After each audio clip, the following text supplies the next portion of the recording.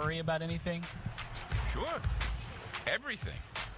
Well, the sun could go nova. Something could come in from the Oort cloud and blast us. Viruses. Yeah. Worry about lots of stuff. Do you worry about anything? Yes, always. That's one of my problems. Do I worry about anything? What kind of question is that? Yeah, I worry about stuff. Anything you can share? Money, job. That's about it. What is the cure, do you think, to not worry? A lot of money and a good job. Do you worry about anything? Oh, no, you know what? Right now I'm worrying about her. I think we just lost her shoe. How about you, ma'am? Do you worry about anything? I worry about earthquakes living in LA. Do you worry about anything? Are you kidding? Am I human? I worry about a lot of things. I worry about my family, my daughter particularly, and my grandkids, and I worry about myself, and I worry about other people. I'm a worrier. I worry about everything. I wonder if I'm still going to have a job today or tomorrow. What are some things that you worry about, if you don't mind sharing? Homework, school, sports, friends. Yeah. Well, I think the future for our youth. I have two grandsons, 13 and 15, and I look at them and I'm concerned. Yeah, I worry. But I worry less now that I'm older than I did when I was younger. I don't know why that is, but... Do you worry about anything? Everybody worries, I think.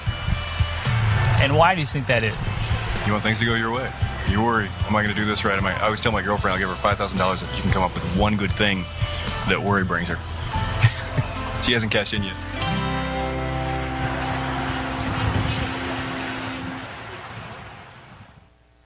What do you worry about? I want you to think about that this morning as we begin our time. What do you worry about? Our series has been a new way to live. And freedom from worry certainly is a new way to live, especially in our culture and in our land. We have so many things that cause us to be worried all the time. There was a survey taken about what do people worry about, and they found that 40% of the things that people worry about will just never happen. 40%. So take all of your worries, and off the top, 40% of those things will just never happen.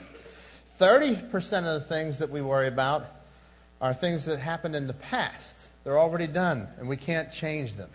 So we're up to 70% already of things that consume our worry. 12% are things about criticism of others, things that people say about us, and most of it just isn't true anyhow. That's 12%. Another 10% of the things that we worry about are our health, which gets that tends to get worse with stress. So that leaves only about 8% left for real problems that will be faced.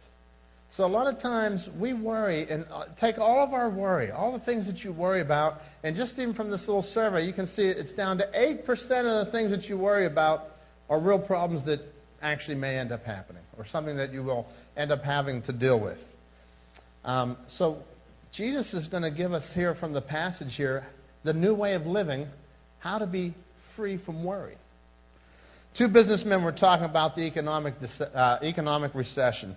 Jack said, I'm about to lose my job and my house in foreclosure, but I don't worry about it. Bob, his friend, asked, how can you not be worried? Jack answered, I've hired a professional worrier. He does all my worrying for me. That way I don't have to think about it. Bob replied, that's a fantastic idea. How much does it cost to hire a professional worrier? $50,000 a year. $50,000 a year? Where are you going to get that kind of money? I don't know. That's his worry.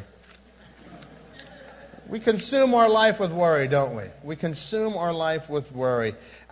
Here we're going to begin in the passage here, Matthew chapter 6, verse 25. Jesus has been giving us a new way to live.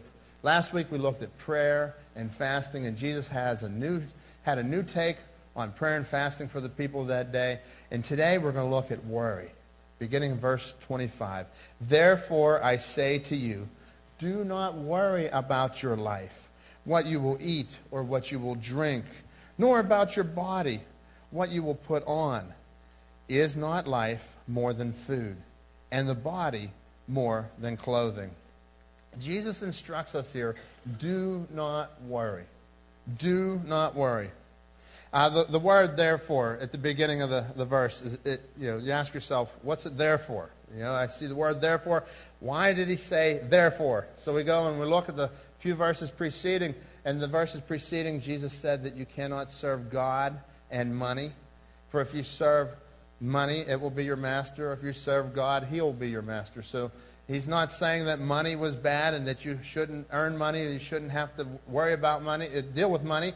He says that money and God, one has to be your master. Either God's going to be your master or money. You cannot serve both. And isn't it interesting when he comes off of this deal about God your master or money your master, he rolls right into worry. You can't serve God and money. Therefore, I tell you, do not worry. That's a pretty big deal. Therefore, do not worry. How do we define worry? Worry is translated in multiple renderings as thought, worry, or anxiety. Webster tells us that worry is a grieving over a future encounter, an event or situation that has yet to be.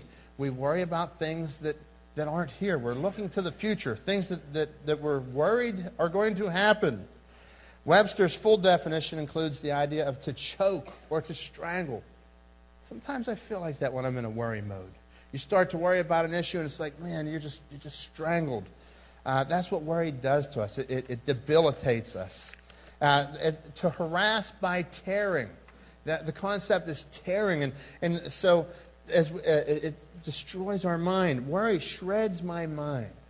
As you go into a mode of worry and you're starting to worry about your family, you're worrying about how you're going to pay the bills, and you're worrying about high school students that are graduating, you're worrying about where you're going to go to college. College students, you're worried about where you're going to have your career, starting to pick your mate, all those type of issues. We all have worries, and those worries, when we go into that, we can allow it to shred our mind. It just destroys us. It tears us. James says that a double-minded man is unstable in all of his ways. So therefore, worry just tears us apart. It shreds us apart. Worry also affects my health. Okay, this is in your fill in your blanks there. Worry affects my health. It shreds my mind and it affects my health. You've heard different studies of worry that can cause ulcers.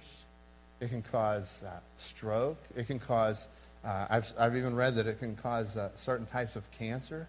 Worry is not good for us. It affects my health. It can negatively impact my health.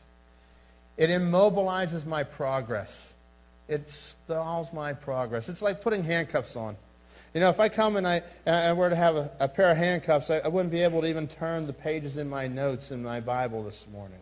It would just immobilize you. And that's what worry does. When we live a life of worry and we're consumed with worry, we're immobilized. We're stuck. We can't go to what God has for us because we're worrying about what if. And Jesus says here, do not worry about your life. He's not saying to not work. He's not saying that you shouldn't be concerned about life. He's saying not to worry about life. Look over here in 2 Thessalonians 3:10. He says the scriptures tell us that those who are unwilling to work will not get to eat. This is a basic principle of life. We have to go to work every day. Jesus isn't saying, don't worry, be happy, just live on the beach, everything will be fine. No. What does the Bible teach about this subject? He says, yes, you have to work. You have to go to work every day. We pay our bills. That's what we do. But in the meantime, God says you don't have to worry about paying your bills. You have to go to work to pay your bills. You have to care for your family. Look at 1 Thessalonians 5:8. But those who won't care for their relatives, especially those in their own household, have denied the faith. So this is important. We are to care for our families. Our families have the top priority in our life next to God. And we're to care for them. We're to provide for them. We're to do what we can do. We're to work, but we're not to worry. And that's really an exciting thought for me this morning. And I hope it's an exciting thought for you. That God says that you do not worry. Do not worry about your life. You're dealing with your job, issues at your job. Do not worry about your life. You look and you say, oh no, my future financial situation. I hope that, one day, people my age, we worry, will Social Security be there when we retire, right? And we already know the answer to that. So we start to worry about it. And then we go to the 401k route. And we start thinking about our 401k and, will I have enough? And we start worrying about it. And, it's okay to work and make plans. But the Scriptures tell us, do not worry. Do not worry. See, I'm worrying about tomorrow. Tomorrow hasn't come yet. I'm on this side, and that's out there. So I'm not to be stressing. I'm not supposed to allow my mind to go through the shredding process. I'm not supposed to immobilize my progress because I'm overly concerned. I'm putting too much into this. I'm supposed to not worry about life. Notice there are 4 considerations that Jesus gives us in this passage to challenge us to stop worrying. 4 considerations. The first one is life. Therefore I say to you, do not worry about your life, what you will eat or what you will drink, nor about your body, what you will put on. Is not life more than food and the body more than clothing? The first illustration that Jesus gives us here is life, and it's the experience of greater benefits. He's given you life. The body is not about clothes. The body is not about food. He's given you life. And I want you to think about the things that you are concerned about, the things that you worry and you stress over. Is your life about paying the mortgage?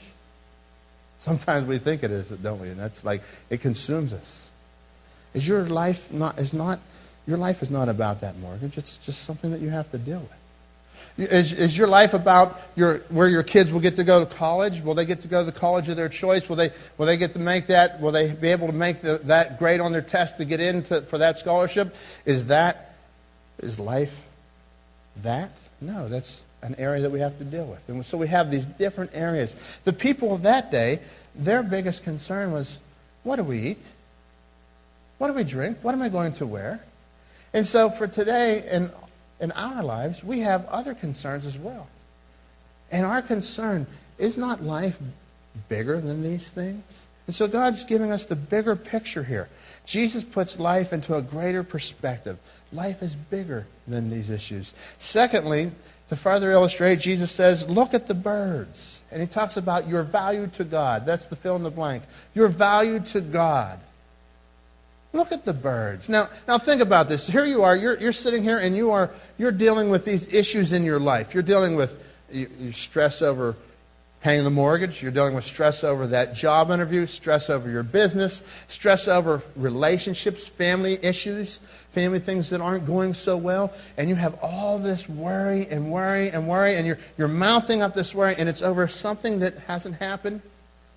And it's shredding your mind. And Jesus says, look at the birds. Look at the birds of the air. Let's read the scripture. Look at the birds of the air, for they neither sow nor reap, nor gather into barns, yet your heavenly Father feeds them. Are you not of more value than they? Are you not of more value than these birds? And let's look at the birds this morning. Let's consider the birds. How do the birds live? They live a pretty carefree life, don't they? They get up in the morning, we hear them chirping. Isn't it nice to hear them chirping again? It's like, wow, there's a sign of life in Pittsburgh.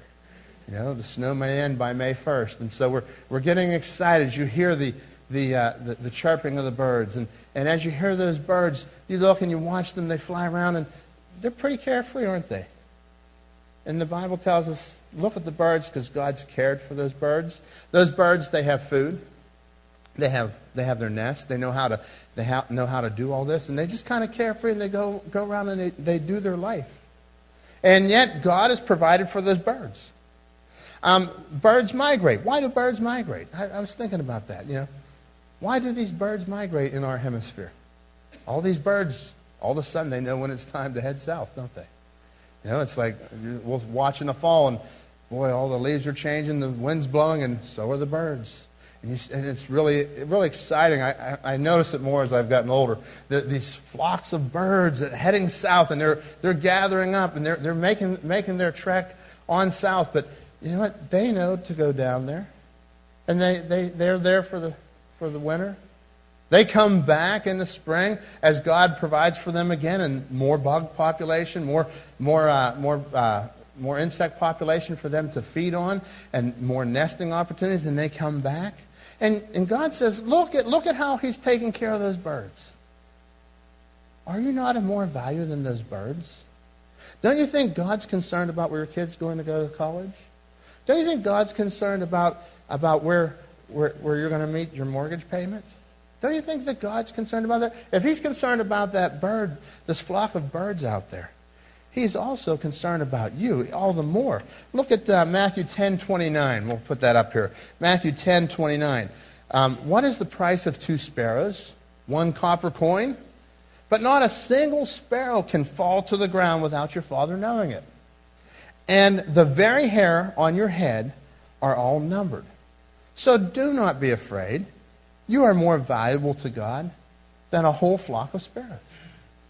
These sparrows, they're just of seemingly little value to us. You can buy them cheaply. Not one of them falls to the ground, Jesus said, without the Father knowing about it. And He says about you that you have a higher value. Why do we have a higher value? We have a higher value because He was made in our image. Genesis 1:27 says that God said, after He created Adam and Eve, that He had made man in His image. We are made in the likeness, the image of God. When Jesus came to the earth, He didn't come to die for the sparrows. He didn't come to die for the birds. He came to die for you. He came to die for me. Look here at the next scripture here from Philippians 2:8. Philippians 2:8. And being found in appearance as a man, He humbled Himself and became obedient to death, even death on a cross. So God became flesh, made His dwelling among us. The price tag to redeem your soul was pretty high. The price tag on your soul was the price of Jesus Christ. You have a big value to God. And so when you start to worry, and you're worrying about, okay, my job situation, I need this job, I need this interview, I need this. I'm looking at my future, my retirement, my 401k and all this, and I start to stress over this. I'm looking over, will I be able to get that house? Will we get the loan to move in? And you start to go into all these things of worry. I want you to come back and remember what Jesus said here, your value. You have a high value. And when we remember our value, it makes you remember who your God is. Because He said that you are more valuable than those birds. You're more valuable than all the wildlife you see, and He's taking care of that. The next consideration He gives us, He says that worry accomplishes nothing. Verse 27, which of you by worrying can add 1 cubit to his stature? Worry accomplishes nothing. Matthew 6:27 says this, which of you by worrying can add 1 cubit to his nature? And then if you look into the Message, I'll put this Message translation up here. Let's read this together. This is a great take on it. Has anyone, by fussing in front of the mirror, ever gotten taller by so much as an inch? All the fussing you do, all that, I just wish I were, if somebody were thinking to be taller, you know that you can't make yourself any taller. Quite often I'll hear people tell me, I wish I were several inches taller, that way I could slam dunk in basketball. That would be an exciting thing, wouldn't it? And then people begin to wish and stress out over their performance or whatever. And God says, all the worrying that you do isn't going to change your stature. You're not going to grow 1 single inch by worry. And as a matter of fact, the concept, some other translations render it like this. It says that you add on 1 hour to your life. And the original meaning is really either way. It's adding on to your stature, adding on to your life. Can you extend your life by worry? No. If I worry about my future, will I extend my life, extend it? No. As a matter of fact, probably the opposite's true. I'll probably end up giving myself more health issues, more things that would likely defeat it. And I want you to think also about this, that we are appointed once to die, the Bible tells us. Hebrews 9:27 says, it is appointed unto man once to die. So all the worrying that I do, and I'm worrying and worrying, I can't extend my life. One time I was reading about a story about two fellas, George and John. They both love basketball. One day they were talking and John said, do you think that they will play basketball in heaven? I don't know, said George, but if I get there before you, I'll try to come back and let you know. Well, the very next week, George died suddenly. A few days later, John was out walking by himself, and when he heard a voice call his name, he looked around, but no one was there. The voice called his name again. Is that you, George? He whispered, yes, it's me, said the voice. Well, do they play basketball up there? Do they play baseball up there? The voice answered, John, I've got some good news and some bad news. The good news is that they play baseball up here all the time. But the bad news is they've got you scheduled to pitch next week. And, isn't that the way life really is, though? One day we're out and we're doing our life. You're shoveling snow. The next day you're in heaven pitching with the angels, right? But we have no control over the end of our life. We have no control over that. Our days are numbered of the Lord. We don't have... You can worry. And the Scriptures are telling us here that it does nothing. It will not help you. It will not extend your life. So when you start to think about all those areas of worry, yes, we work.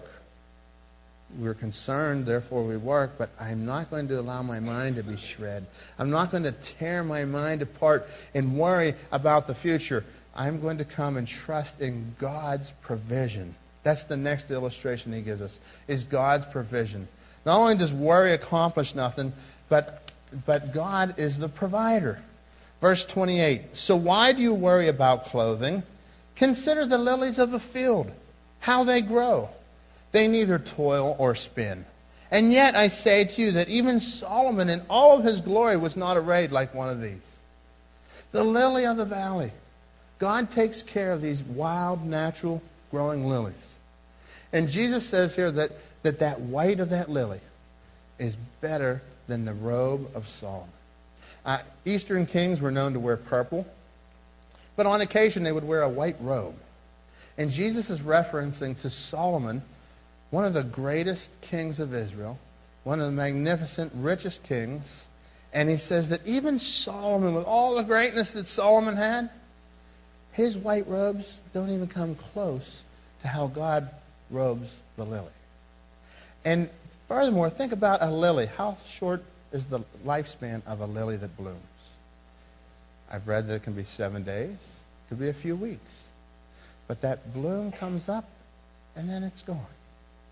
And Jesus continues here, verse 30 says, now, if God so clothes the grass of the field, if that short time God cares for that, which is today, it's here today, and then tomorrow it's gone into the oven, will he not more clothe you?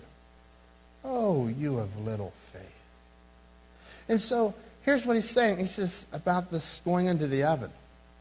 If the grass, he clothes the grass. He takes care of the lilies and the grass, and they get thrown into the oven. What he was talking about was a common way that people would bake in that day.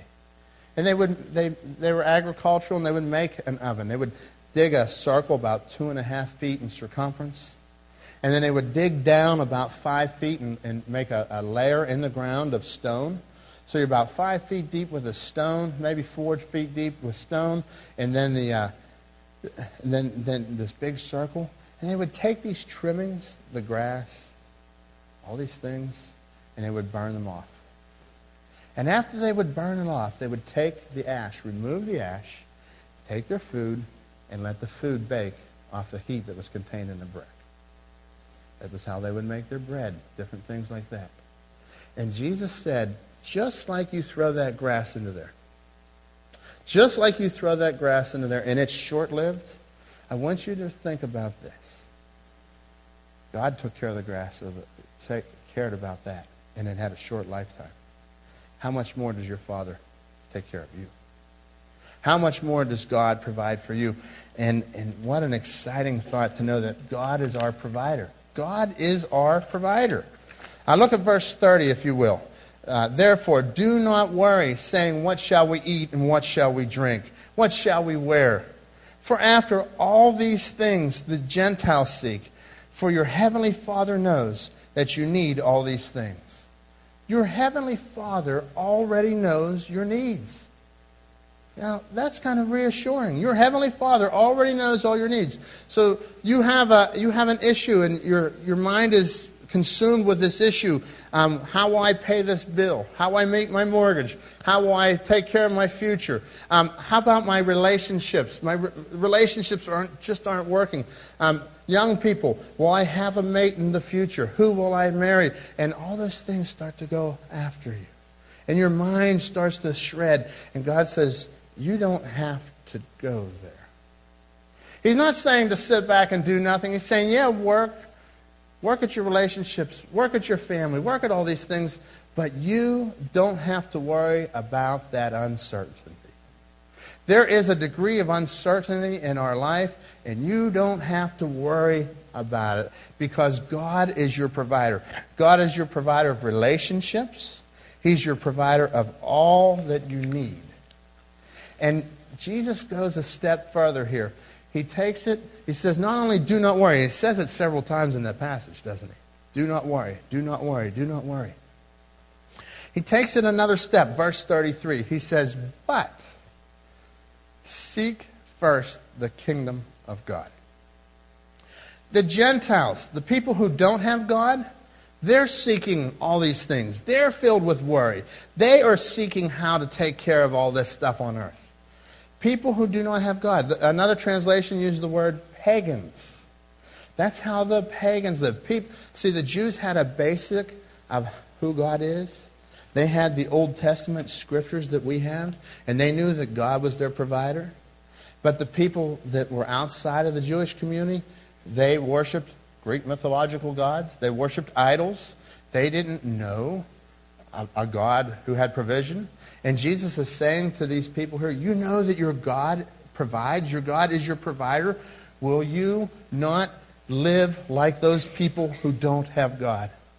So when we live a life consumed with worry, we're living like people who don't have God.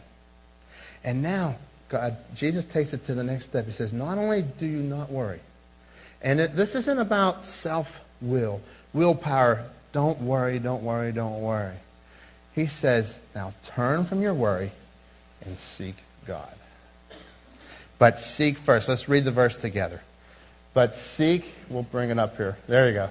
I was ahead. Let's say it together. But seek first the kingdom of God and His righteousness, and all these things shall be added to you. I remember singing that around the campfire when I was a kid. Seek ye first. You know, we knew that song.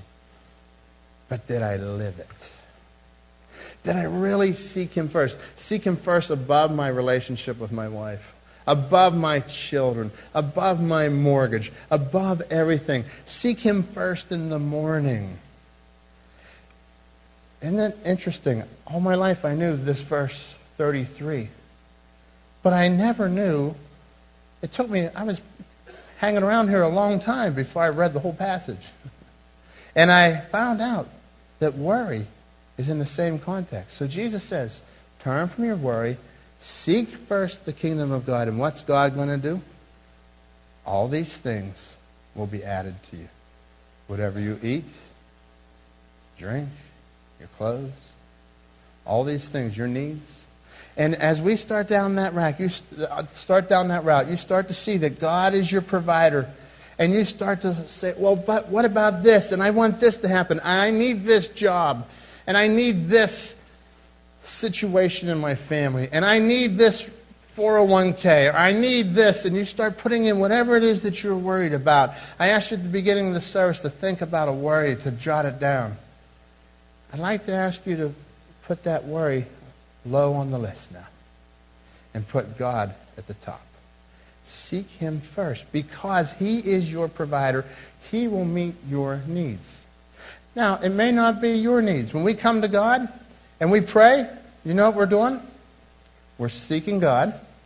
And I'm not coming to get what I want. I'm coming to get what God wants. And so God is changing our hearts. So when you come to him, as a matter of fact, he told us earlier in the chapter, Matthew 6:10, for your kingdom come, your will be done on earth as it is in heaven. That's how we're supposed to pray. So if I'm praying about the mortgage, I'm praying about relationships, I'm praying about my children, I'm praying about all these things, and God says, okay, this is where we're at today. Isn't that how God leads? Proverbs chapter 3, in all your ways acknowledge him and he'll direct your path. Don't lean on to your own understanding, but acknowledge him. And so that's how God's directing our path. But God says, it's not about what you want. It's about what I want. And I have the plan for your life. In closing, the last verse of Scripture there, Matthew 6:34, therefore do not worry about tomorrow, for tomorrow will worry about its own things. Sufficient for the day is its own trouble. There will be enough tomorrow that we will have to deal with. Don't take your mind and shred it to worry. Give your mind to God. Seek him first. Let him clarify all the A, B, and C of your life. Let him fill in the job. Let him fill in the relationship. Let him fill in for your children. Let him be your provider. Turn from this. Proverbs 12:27. An anxious heart weighs a man down. Do you want to have a life like that? To be a man weighed down? Or do you want to be, seek first the kingdom of God and his righteousness, and he will fill in the blanks of your life? Let's bow in prayer. With our heads bowed and eyes closed, we prepare for a closing song. We have one of our people will be getting baptized this morning.